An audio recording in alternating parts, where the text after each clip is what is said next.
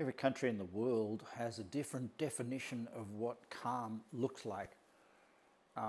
If you're in the Himalayas and you meet the Sherpa people, calm to them is just this powerful, powerful strength, but it is not always alcohol free.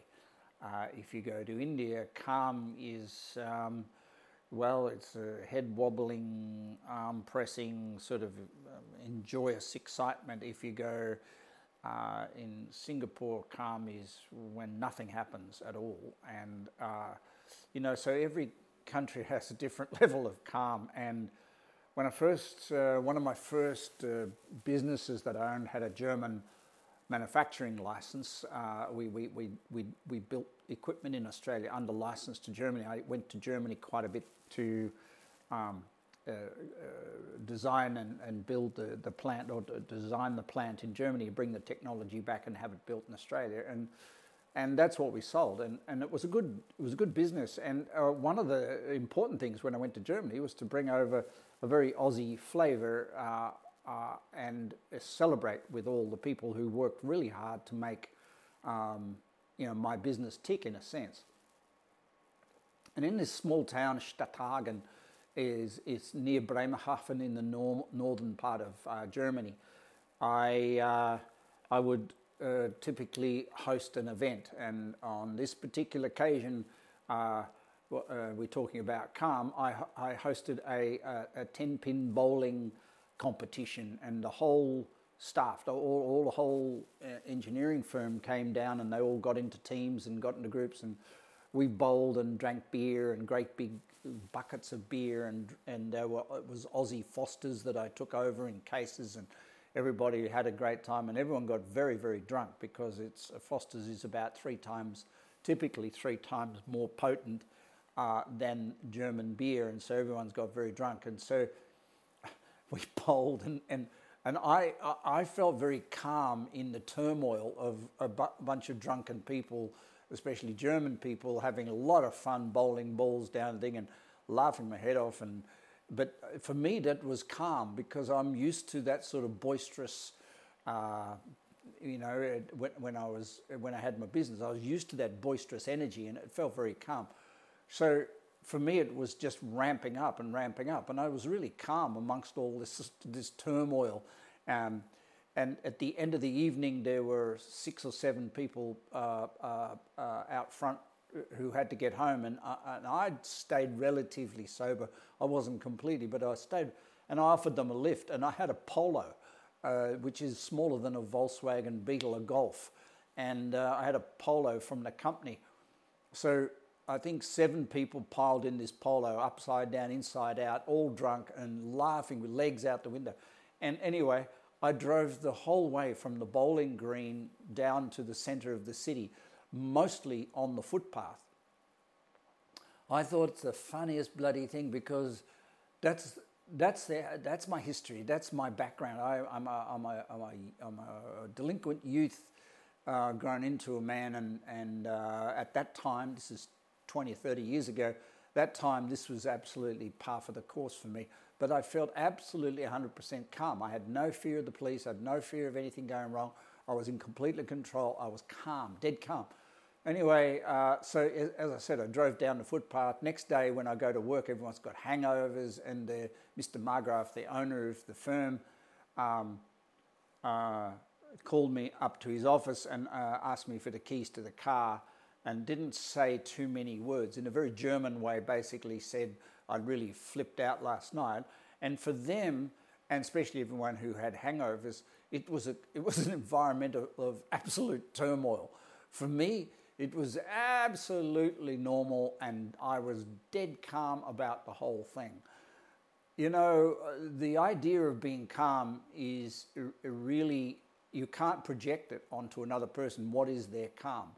And so we don't measure calm by the space. And so people go, hello, I'm really calm, I'm been meditating. And you go, okay, I can accept your outward definition of calm, and you're speaking softly, but if I go, boo, how will you respond? And if I go, boo, and you go, and you're not really very calm, are you?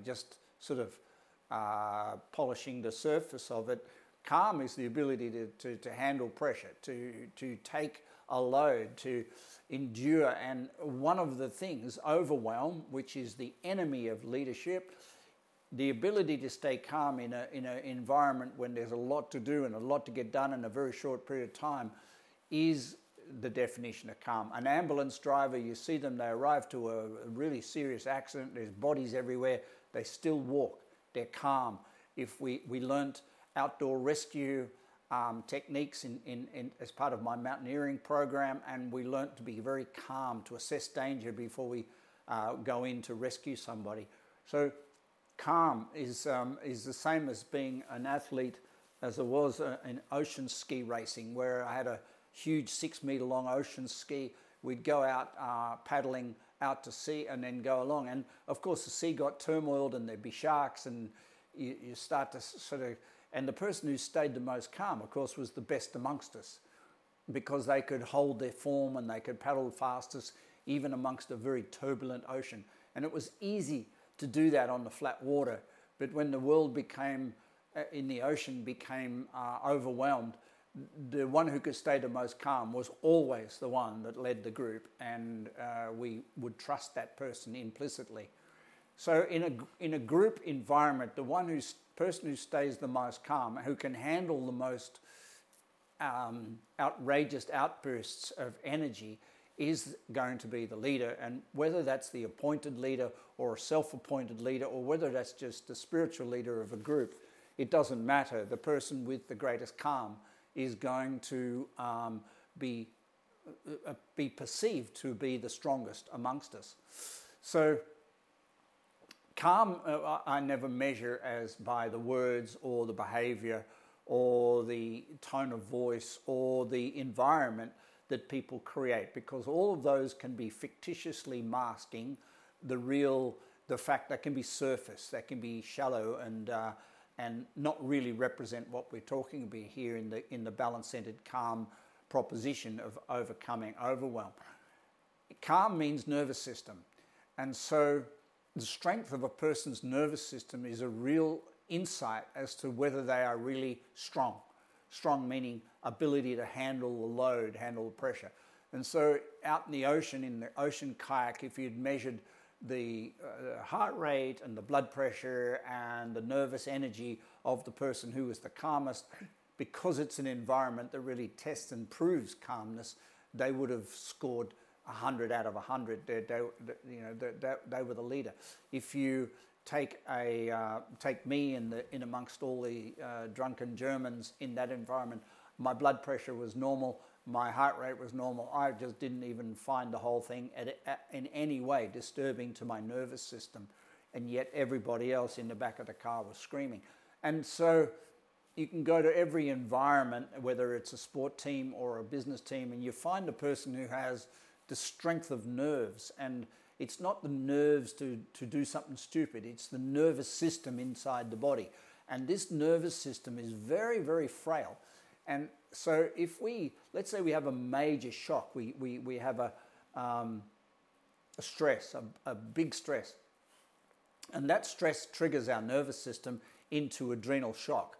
And so, someone bips the horn behind you, or you have a near miss on the way to work, or something like that. But let's multiply that out and say it's a fall, or it's a crash, or it's something that really goes on, a divorce, or a change of country, and you go into a state of shock. The nervous system responds and works really hard to sustain the health and the energy and the wherewithal of the body. And that takes a while to recover from. So the healthier the nervous system, it's just like the cardiovascular system, the healthier the nervous system, the faster it rebounds from a shock or a stress. So and the thing that destroys the nervous system are things like coffee and alcohol and vegetarianism and purism, where people go into states of, I'm going to meditate this weekend and eat a mung bean for lunch and be happy ever after and walk around the house in slippers just in case. And so people get into this false sense of calm, which makes their nervous system relax, and so then it cannot handle the pressure. One of the things that happens to people, they go on holidays, first week on holidays, they get the flu and they get a cold, and they laid up for another week, and then the third week they sort of enjoy themselves and get back to work, and the nervous system has really reduced in its resilience and its strength and its ability to stay calm. So calmness is your nervous system, ability to sit still or lie still in the corpse pose, or do something like ride a bike or get on the turbo and then get off and then lie still.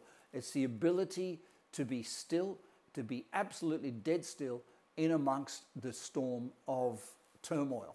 And this is a powerful asset, and one that I could measure easily in all leaders by using the Oura Ring as to whether they're staying calm in amongst the storm.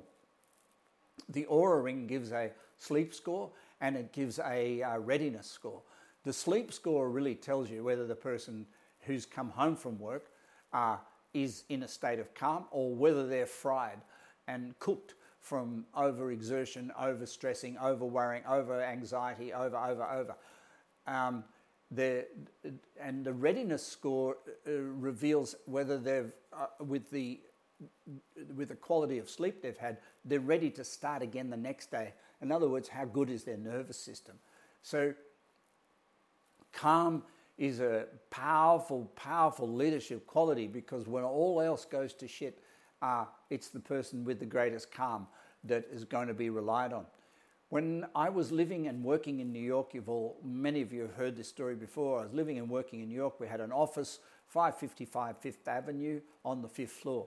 And over the roof of our building on 2001, 9/11, an aeroplane flew. I could have reached up under the aeroplane and tickled it. It was so close. And I thought the plane was looking to crash into the Hudson River. I followed the plane from my office window, where I had a corner window. I followed the plane all the way into the World Trade Center until it's smashed and inserted itself in the building. The second plane, and then the third plane, and then the building's going down. I'm there. I'm full watching this thing. I'm there as a sort of a random observer. But you drop into a place of, because I've been involved in remote area rescue and things like that, you drop into a place of absolute dead quiet. And it's so shocking to see how much of the vision of the planes crashing and the turmoil and the buildings coming down, and I'm sitting there watching it, not for the purpose of being turmoiled myself, but watching it for the safety of the people in the building and the safety of people under my care. And as a result of this calm, I was able to really help hundreds and hundreds of people who are completely shattered from the shock of it, whose nervous system went to pack. And I was able to sort of, over the next 3 days, really, really support a lot of people in grief. And I think this is a good definition of one of the qualities of a leader, being able to overcome overwhelm. Because let's be real about it, when the building came down in New York, it was overwhelming, and a lot of people fainted and went to pack. And what then stood up was who was left amongst them to help them and lead them and help them clean up and find their way home over a period of time. So the World Trade Center experience for me was a perfect example of how balance, centered, and especially a nervous system calm can translate back into the strength of the ability to be in a turmoiled environment, to be in overwhelming environment, and still be centered and calm. This is Chris. Have a great day. Bye.